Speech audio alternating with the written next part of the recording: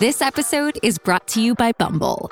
So, you want to find someone you're compatible with, specifically someone who's ready for a serious connection, totally open to having kids in the future, is a tall, rock-climbing Libra, and loves rom-coms with vegan pizzas on Tuesdays just as much as you do. Bumble knows that you know exactly what's right for you. So whatever it is you're looking for, Bumble's features can help you find it. Date now on Bumble. Welcome to Hi Bob, the officially unofficial For All Mankind podcast on Apple TV+. I'm Jim. I'm Aaron. And today we're back to do Season 3, Episode 6 feedback. Actually, it's feedback for basically everything that's come before. We haven't done this in a while. So I think it's time to get to whatever people have to say. Aaron, I know you compiled some stuff. Did we get a lot? We did. We got a good chunk, considering this was for the last 3 or 4 episodes. And unfortunately, some of the feedback had gone bad. Yeah. Because people were speculating, and of course, episodes go, and sometimes you're not right. But we are going to go forward. FAM@baldmove.com is how you send us feedback. We'll try to get at least one more out before the end of the season, since we're getting into late days. But let's get on with our first bobber. It's up here. Ari says, when Bill is talking to Karen about him being a git and how special he felt, I couldn't help but think about the fact that Aleda is the one who's asked first. Ouch. Does this tell us anything? Like, I was trying to think, is there some kind of moral thing we can say about Karen? But I just feel like he's still a git, right? He's not as giddy as Aleda. He's still a git. Who is a git? Bill, Captain Peanut. Okay. The Brits are laughing it up right now. And also, let's just put that out there. Why is that? Yeah, Bill's a real git. Oh, I get it. He is a git. I think it says something about Aleda that she didn't throw that in his face. That well, it's because, I passed. And I don't think it's something that should diminish Bill's celebration of being called a git, because he is a git. He is very few people in this world of For All Mankind in 1995 that have his experience and his skill set and knowledge.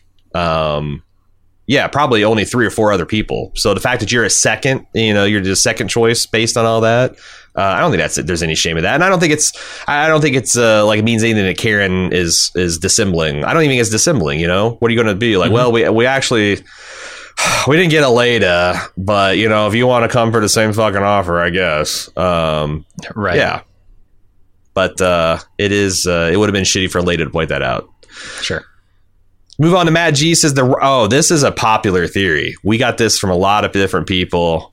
The Matt had the first and most succinct version of it. The rocket that the North Koreans launched, $20 that has a person on it. They'll land on Mars first and use the U.S. supplies to survive, or since it's North Korea, they sent them there knowing they'd die.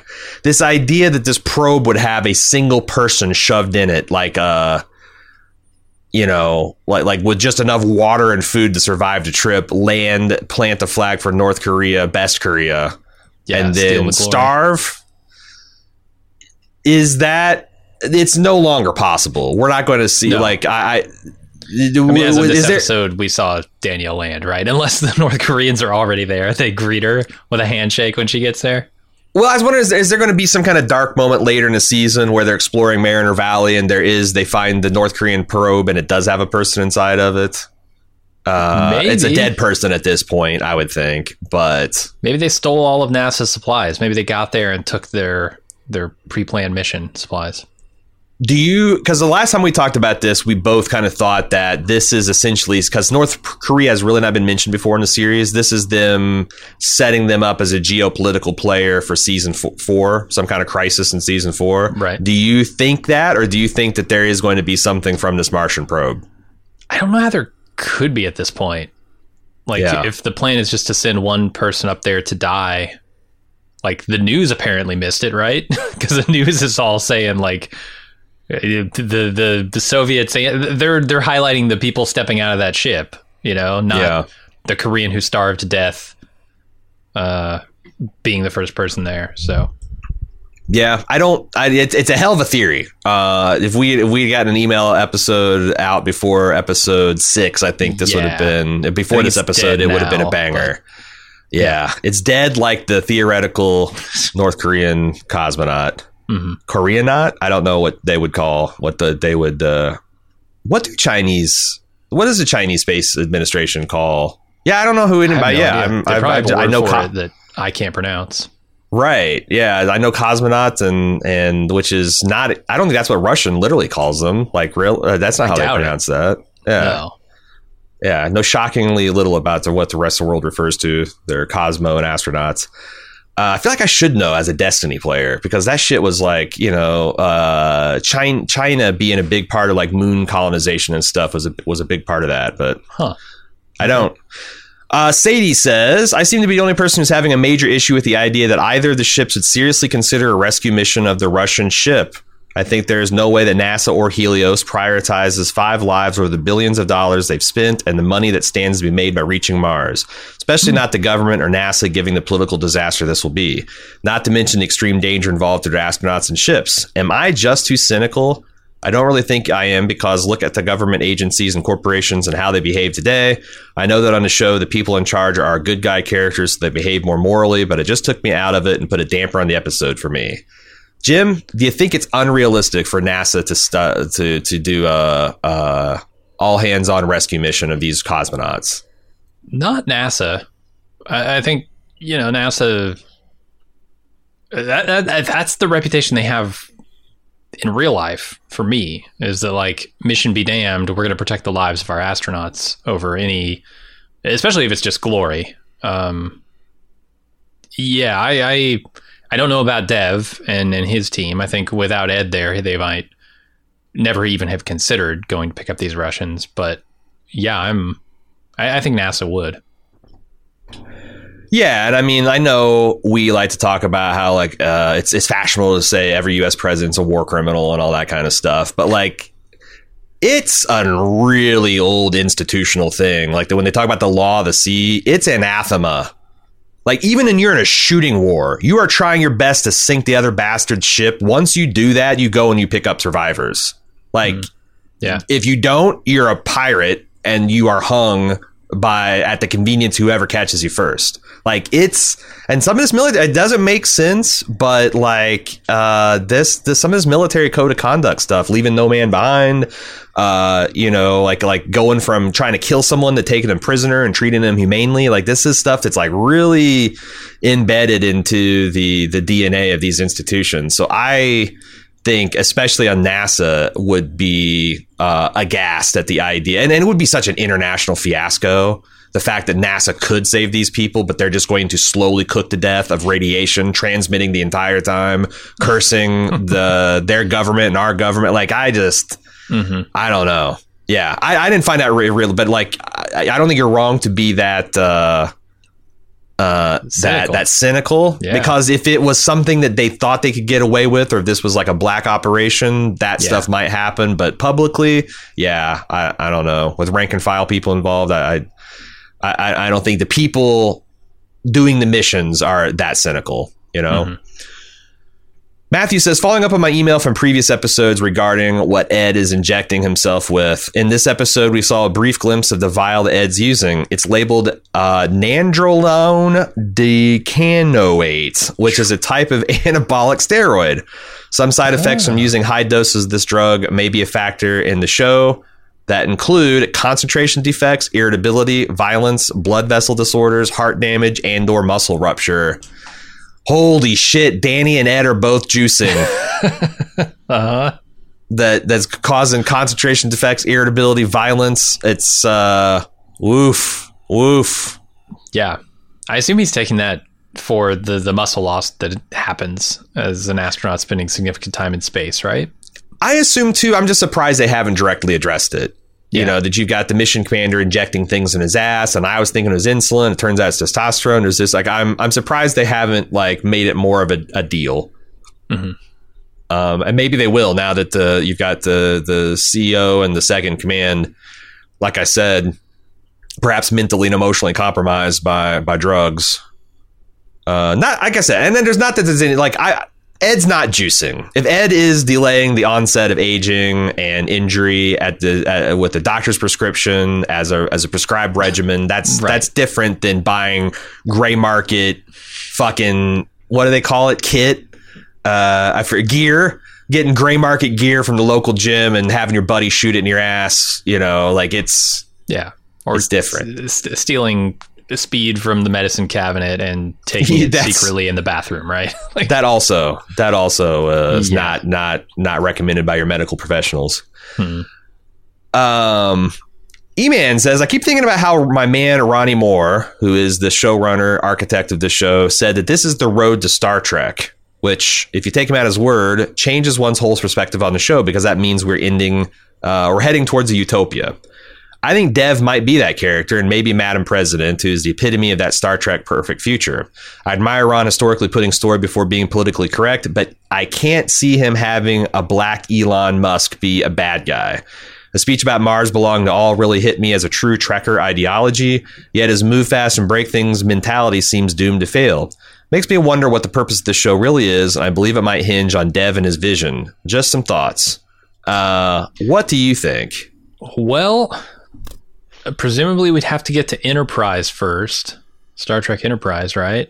And I know all about the theme song of that. It's been a long road. It's a twisty road, too. Oh, such a long road, Jim. Right? The road is not straight. The road is being built. The road might get bumpy. I feel like that's the thing. It's you know, these early pioneers might have some flawed vision, might have some quirks about them that make them not the best people, but ultimately, like, the road they take leads other people who become better people to take up that mantle and create a society like the Federation. So yeah, I mean, it's a baby step. Maybe he's like the imperfect version of this, because I don't think Dev is like 100% altruistic with his. I think he talks a good game, but come on.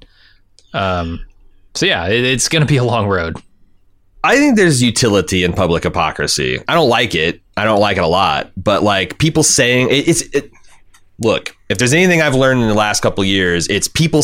There's utility in people saying the right things in public.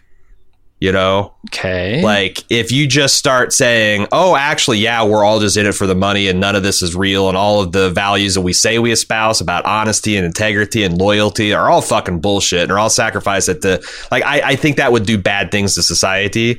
Because a guy like Dev could be saying the right things and doing the wrong things, but he's inspiring a generation of people who don't know that's all bullshit and might actually be influenced by those ideals to actually do the right thing, you know?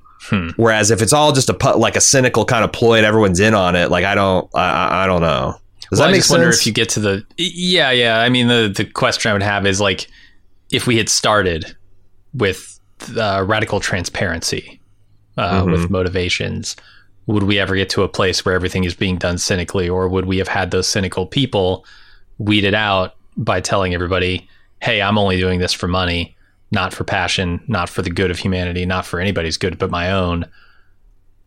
Would those people have been put in the positions they're in? Or would we have chosen better people, right? Like, yes, if today you started radical transparency, I think there'd be all kinds of turmoil and problems. But if you had started with radical transparency, maybe not. What do you think about this idea that it's a bad look to have a successful black immigrant be ultimately, because a bad guy? And I guess that's where I want to push off is like, I don't think that he's a bad guy. I think he's just your average billionaire. I don't think he's particularly bad. I don't think he's out there like, he's not twirling a mustache and being evil. He's just pursuing a profit motive, you know? Sure. He's doing what the system he's in is telling him to do. Right. Hey, it's Kaylee Cuoco for Priceline. Ready to go to your happy place for a happy price? Well, why didn't you say so? Just download the Priceline app right now and save up to 60% on hotels. So whether it's Cousin Kevin's Kazoo Concert in Kansas City, go Kevin, or Becky's Bachelorette Bash in Bermuda, you never have to miss a trip ever again. So download the Priceline app today. Your savings are waiting. Go to your happy place for a happy price. Go to your happy price, Priceline.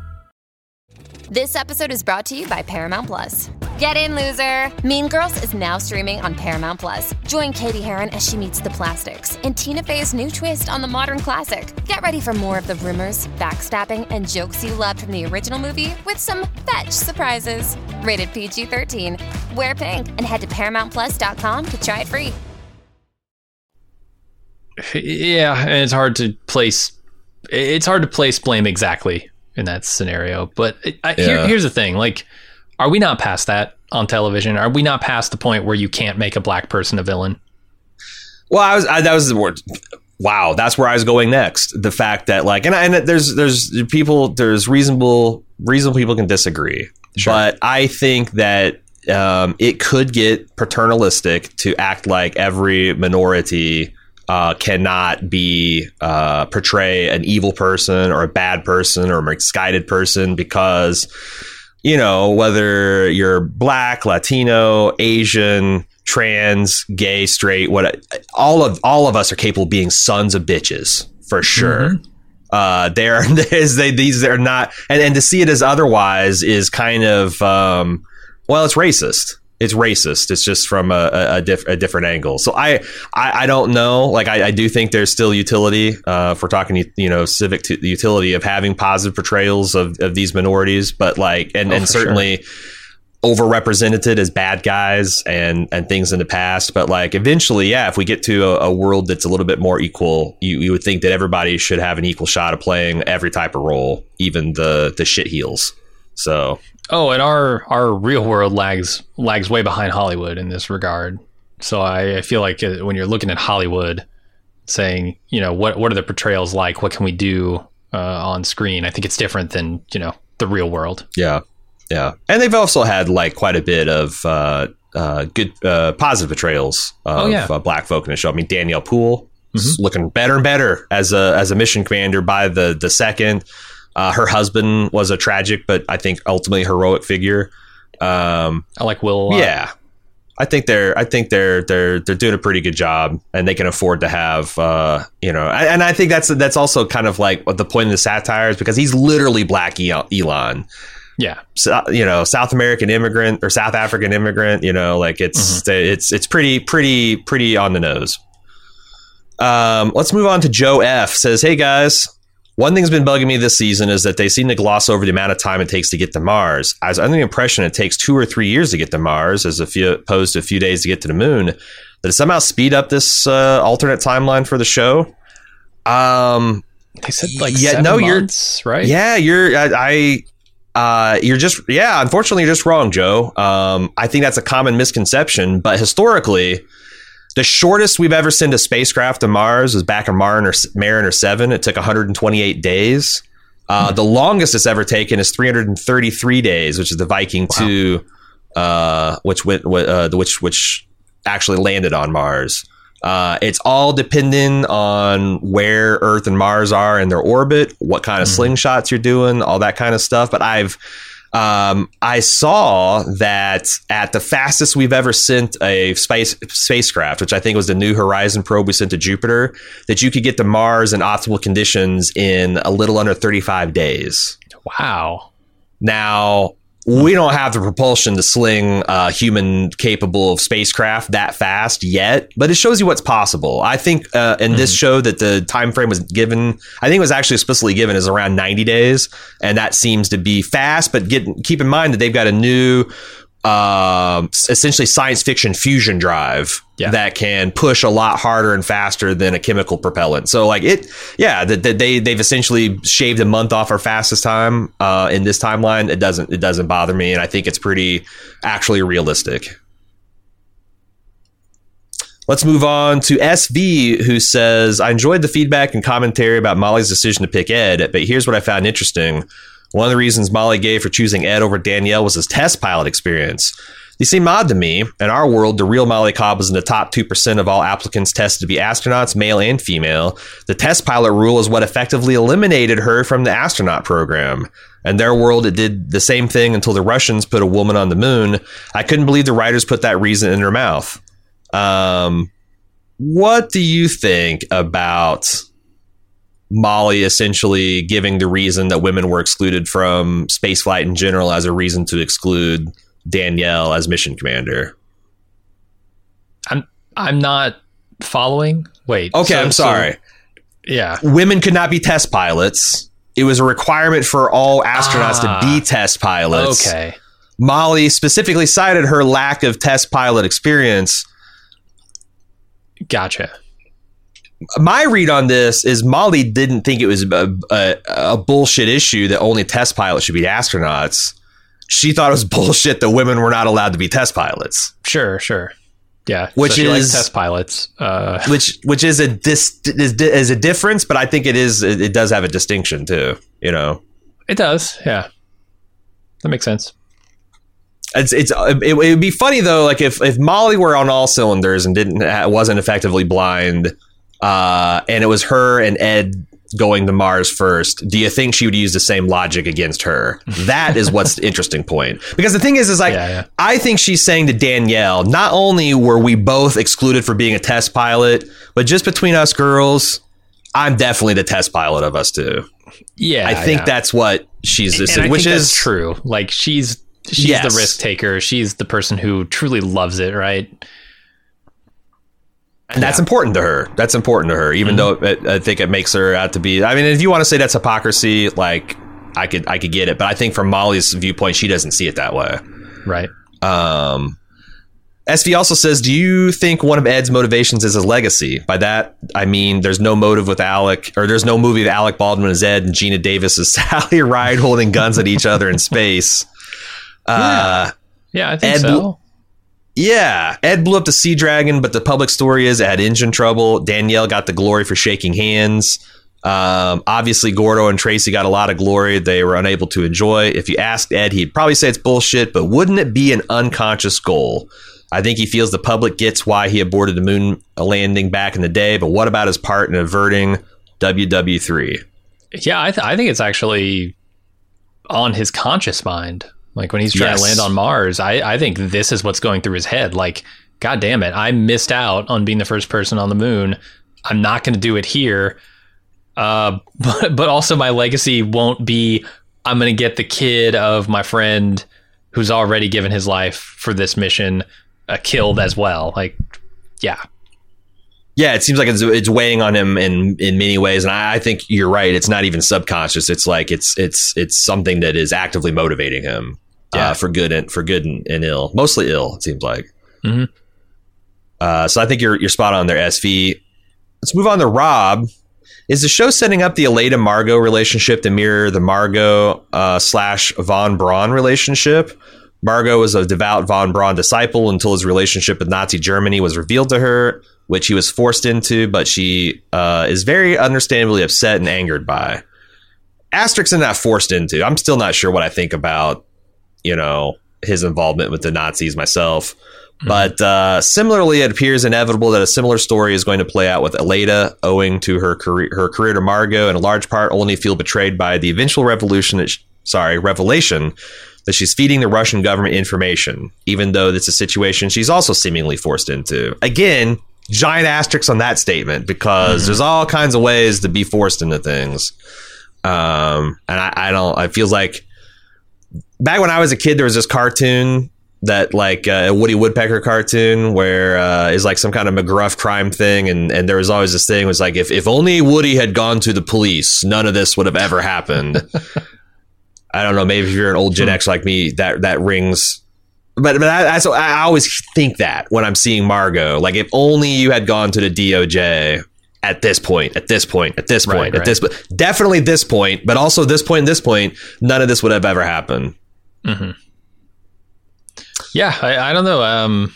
They could be setting something like that up. I'm waiting for them to, get an underling for Aleida to latch on to and her to become the director. And then we can repeat this whole cycle all over again. Yeah, I'm not sure if there's any there. It might just be, history kind of rhymes, and there are things that kind of are consistently themes and history, and they're just like, part of being an accurate alternate history is not bucking that too much, because that can look like bullshit. But I don't know if there's any, like you said, like, yeah, what is this in service to? Aleda, like I said, Aleda has a protege, and she's going to be, blackmailed by the North Koreans, and Yep. Who knows? I don't know. I like the way they've told that story so far, though. I think it's felt very natural getting her to this point of desperation. I got no problem with it. Sean says, I'm loving the season, the coverage so far. Thank you, Sean. Just want to point out that it's real shitty kind of irony headed Aleda's way that her father is deported as a potential spy during a mole hunt, while the mentor that she went to as a result of that crisis has come to be guilty of exactly that. The cherry on top being the secrets Margot gave away are the ones that she seems to have pushed Aleda to invent. Now, and they are, I think the show is well aware of all this, and Aleda, like, I can't imagine the betrayal she's going to feel, all the sacrifices she's made on the altar of Saint Margot, and all the accomplishments she's worked so hard to give NASA, and Margot gave away to save her boyfriend, which didn't even work. Right. I think about all those scenes of her sitting at the dinner table before dinner with her family, like swirling around her, and she's just lost in all these numbers and this design, and to just hand over all that work to the Russians, she's going to be pissed. Oh yeah. Yeah. And like the Von Braun, the fact that it's the betrayal is so close and active. I don't know. It seems, oh man, I don't know. I don't know what happens to Margot at the end of the season, man.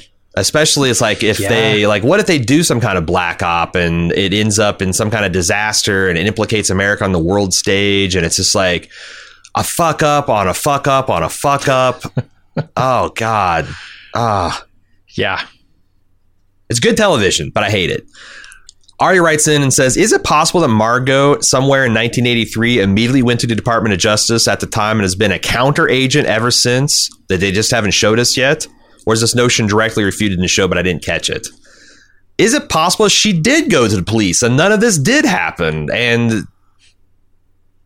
everything she's given them is what the American government wanted them to get? The fusion drive? That's the thing. Like, it's a lot. And she's also putting on a lot of performances for no one to see but herself. If, like, I would...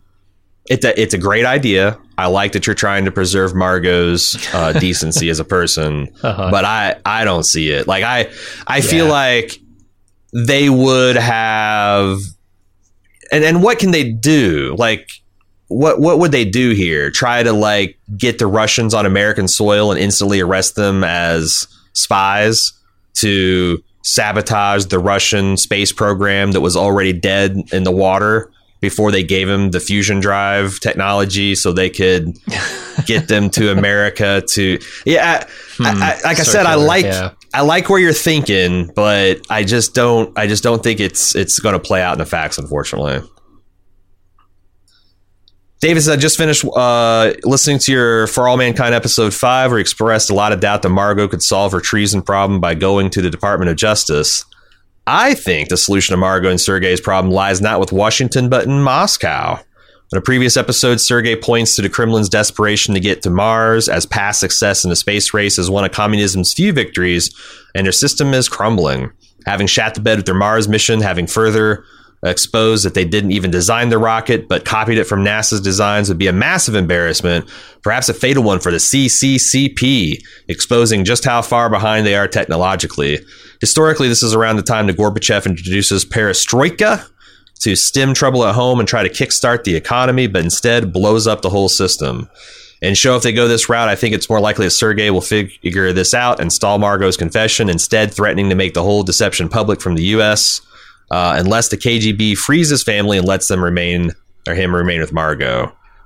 The blackmailer becomes the blackmailee. Mm-hmm. Yeah, I can see a story like that.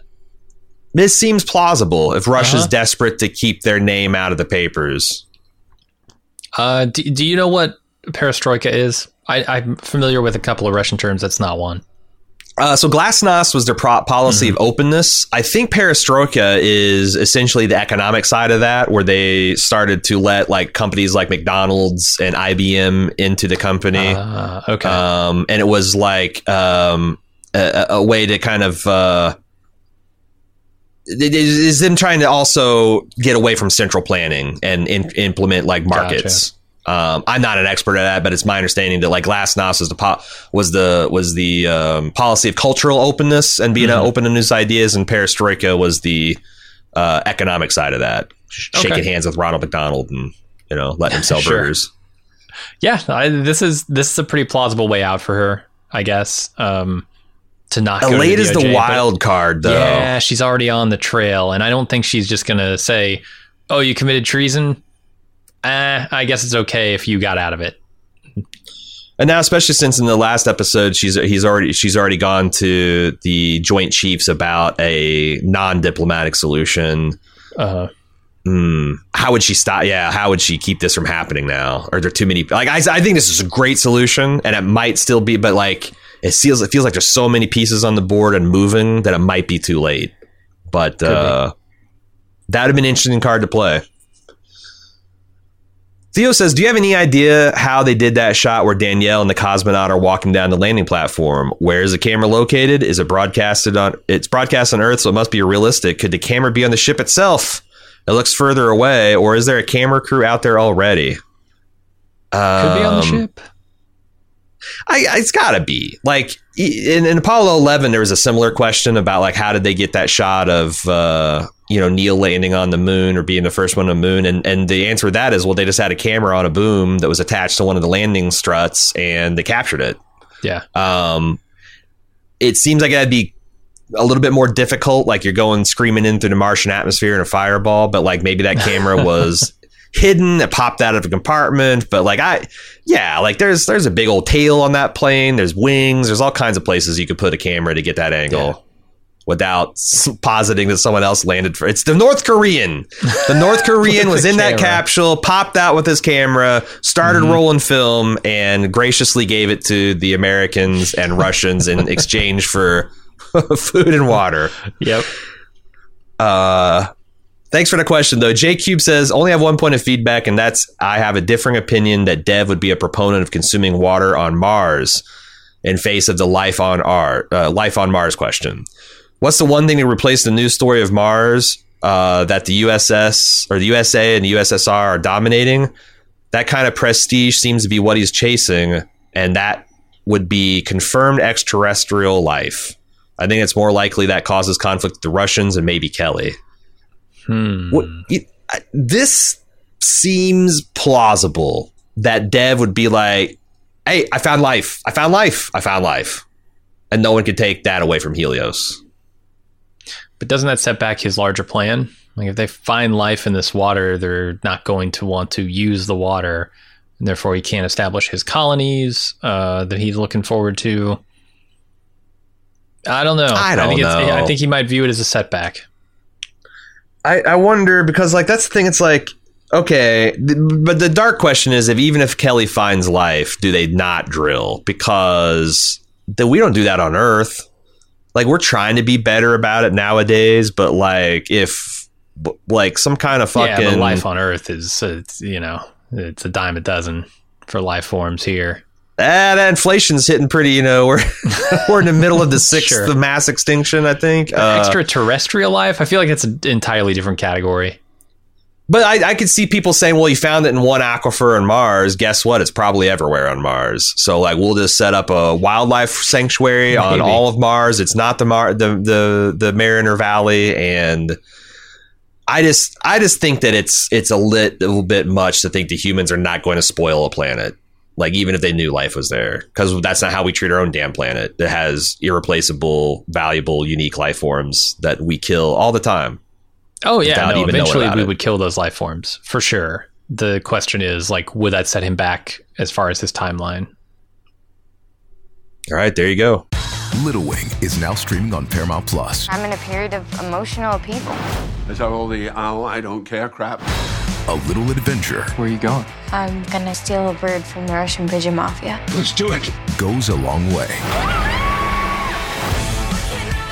Starring Brooklyn Prince with Kelly Riley and Brian Cox. Life can hurt, but life is sweet. Little Wing, rated PG-13, may be inappropriate for children under 13. Now streaming exclusively on Paramount Plus. Wyndham Hotels & Resorts makes travel possible for all. Whether it's the long haulers looking for a great cup of coffee, a roomier rest for the on-a-whim road trippers, or a place to make summer memories with the whole family.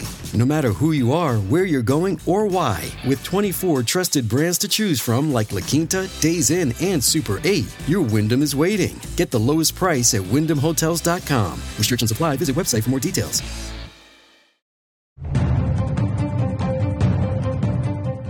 FX is adapting James Clavell's best-selling novel Shogun into a 10-part miniseries this spring. Set in the shogunate period of Japan at the turn of the 15th century, Shogun depicts the rise of a feudal lord to shogun, as seen through the eyes of a shipwrecked English sailor. It's loosely based on the real-life exploits of William Adams and Tokugawa Ieyasu. Shogun has already been successfully adapted back in 1980 with a widely acclaimed miniseries starring Richard Chamberlain, featuring intricate plots, political scheming, complex characters, and thrilling action. This time, husband and wife team Justin Marks and Rachel Kondo try to recapture the successes of the novel and early adaptations while increasing the levels of historical and cultural accuracy that are often perceived as flaws of this and similar works. Starring Hiroyuki Sanada from The Last Samurai, Mortal Kombat, and John Wick 4, with Cosmo Jarvis of Peaky Blinders, Raised by Wolves, etc., joining the truly massive cast required to bring this complex world to life. Join Aaron and I each week as we deep dive into each episode, uncovering the mysteries, the intrigue, and the glory of Shogun. Shogun premieres on FX Hulu Tuesday, February 27th at the 2-part debut. Our podcast will release each Thursday thereafter. Get our Shogun coverage by searching for Bald Move Prestige in your favorite podcast app.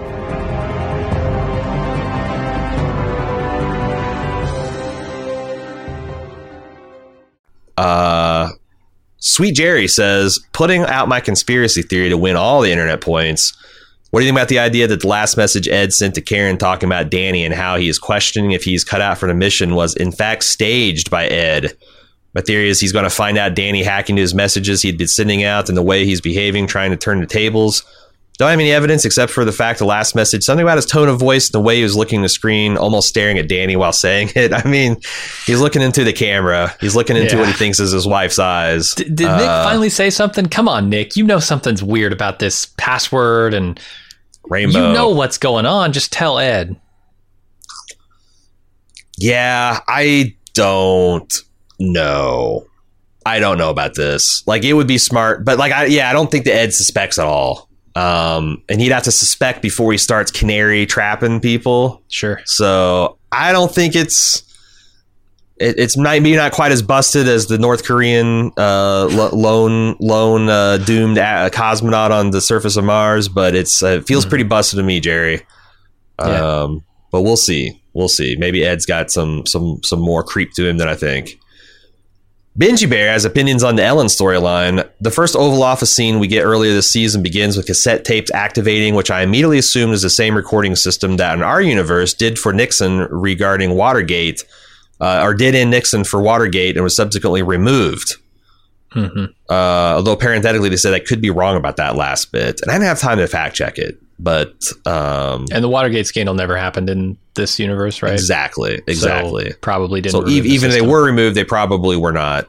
The tapes are only on screen for a few seconds and have not reappeared. But since the revelation that the first gentleman has been getting jiggy with the assistant in the Oval Office and that info getting out, suddenly I fear I may know where the tapes or why the tapes have been shown.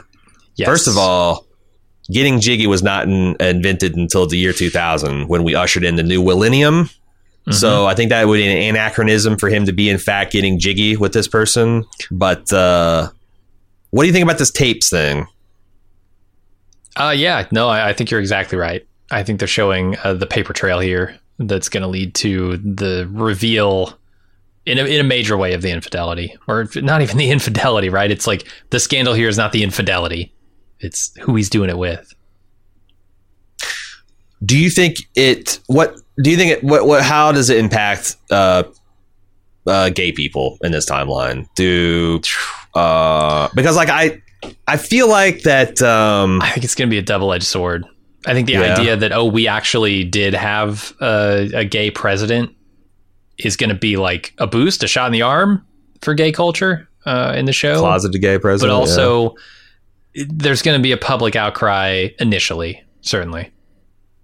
I think it's going to be a lot like the Monica Lewinsky scandal, and that there is an intense, sharp like disapproval, but then like within 10 years, people are like, "Is this really a big deal?" Yeah, you know, and isn't it kind of unseemly how this thing all went down? And like it, so it might be short term bad, long term, and she'll anything eventually normalizes things. Yeah, like you know, it's like whatever you say about gay people, you have to then at that point say they can become the president of the United States. Sure, like they're capable of anything. So that's got to be good in some ways, but probably a lot of heat initially. As long as she doesn't commit any war crimes or atrocities in the meantime, yeah. Oh yeah, we totally will overlook that, no problem. Okay. Benji Bear says it'd be morbidly hilarious for me to see the Russians seizing on this and turning themselves into some kind of LGBT utopia just to spite the Americans. Well, hey, that makes life better for Russian gays, and I guess that will be the silver lining. Mm-hmm. Mark says, is Larry going to be their version to Monica Lewinsky incident? If I heard right, that guy said he got a BJ in the Oval Office. He got some kind of jiggy. And then so that was the first thing I got. Melissa was hot on the heels of Mark and elaborated.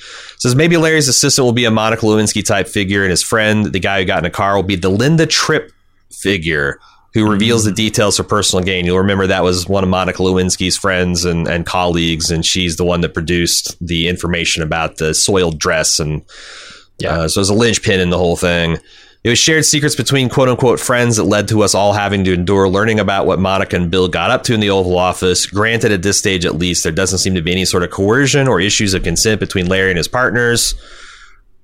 I mean, there's always the power imbalance when you've got an aide going up against the White House chief of staff. That doesn't erase that. But yeah, it's not as, I mean, and I don't know how old the Zelensky kid is either. Like if he's in his early 20s, it seems to me he's in his late 20s, early 30s. So that makes it a little less squicky than, wasn't Monica like 20 when she was White House aide? Yeah. It's pretty egregious power imbalance when you've got the quote unquote most powerful man in the world making sexual advantages at a 20-year-old office aide. So yeah, maybe it's less gross in that capacity. I think so. My question is, do you think that people are going to think that this is too on the nose? Like it's a literal inverted Monica Lewinsky scandal? I mean, it is. It's very on the nose, but I don't know. It's down to personal taste. Like some people will love it. Some people will hate it.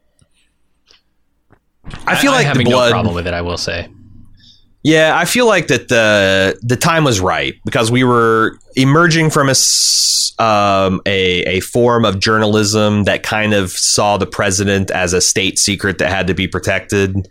And it was important for Americans to not know that, you know, the Kennedy boys were banging Marilyn Monroe and cocktail waitresses left and right. And that Roosevelt at the end of World War II couldn't even stand on his own. Like they were like part of protecting those secrets to actually the American people deserve the truth about everything, no matter how personal and irrelevant it is to matters of state. And it was inevitable because like they tried with Gary Hart, like it's like one of those things. And then like 10 years from now, like we're living in an era where who gives a shit? Like, you know, that it's less and less effective to hang these scandals on politicians because we're kind of inured to it. But I think it's inevitable that you would try to take down because like why? I don't know. Like what president didn't fuck around on his wife? I would like the exhaustive list of presidents that did not fuck around on their wives, because I bet it's like Jimmy Carter and fucking Harrison, because he died 3 weeks into his presidency on the train to the White House. That's it. That's it. Yeah. I don't know.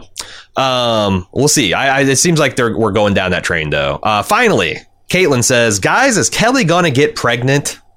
Pregnant in space? Oh, no. Oh, boy. Is all this talk about finding life on Mars, quote unquote, and the tension about who has slept with whom actually distracting us from the real drama of a potential Martian baby? The life on Mars was within you all along. Yeah. David Bowie, we have conclusive proof. Caitlin says, considering Kelly didn't know about Peloton. Oh, by the way, Jim, thanks. I don't know the baby daddy's actually named now. Same. I can't. I think it's Oleski. It could be Anatoly. It's fucking Peloton now. I don't know that the birth control and/or condoms are high priority travel material. Oh, there's no fucking way NASA didn't send a mixed crew up there with no protection, right? Oh, yeah. They got space condoms. They got the best 0G space condoms. Yeah. Have to. This is the era, like, people were obsessed with safe sex in the 90s. TLC's singing about it. Color Me Bad singing about it. Like, everybody's all about having sex, but it was always, hey, girl, go slip this condom on. Like, it was a different time. People were frightened of AIDS. Yeah, totally. Yeah, no, but does Kelly is Kelly using that protection? That's the question. Does she have time to put it on when they're banging next to the salad bar? Is Ron Moore this kind of like, because I feel like this would be a tawdry plot line. It's already borderline egregious for Kelly to fall this madly in love with somebody at 29 going on 30, but to like not use protection on Mars. That seems crazy. You're going to carry it. You'll be carrying a baby full term on another planet. Right. They can't come get you in the amount of time that it would take. Yeah. No, it would be incredibly stupid. I don't think she's stupid, so I hope not. Set up the first extraterrestrial abortion plot. I don't know where that gets us. Nope. Does that impact the timeline of Roe v. Wade being overturned? I don't know. Sure. I hope not. Honestly, the Karen and Daniel stuff is as tawdry as I want the show to get. But Jesus Ron Christ, Moore that's likes pretty tawdry. Though. Yeah, I will say, damn it. He's not above. Like, I've seen Battlestar Galactica. He will go. I've only seen the first season of that, so melodrama. So, did Starbuck get pregnant? Yes, as a matter of fact, I believe she does. At some she had point. a Cylon baby. Is that what she did? Okay, well, I think it was I can't remember. It got weird toward the end of that show, is what I'm saying. Martian baby's confirmed. Caitlin, I'm buying that stock. That's the last email we got in this go round. Please send all feedback to FAM for all mankind. FAM, the abbreviation, at baldmove.com, and we will try to get to another mailbag before the end of the season. Of course, we'll also have a big mailbag at the end of the season to kind of wrap up everybody's thoughts. But there'll be at least two more. Keep sending them in. FAM at baldmove.com. We'll be back later this week for the all new episode. Bring it down. Until then, I'm your host, Aaron. And I'm Jim. Bye, Bob.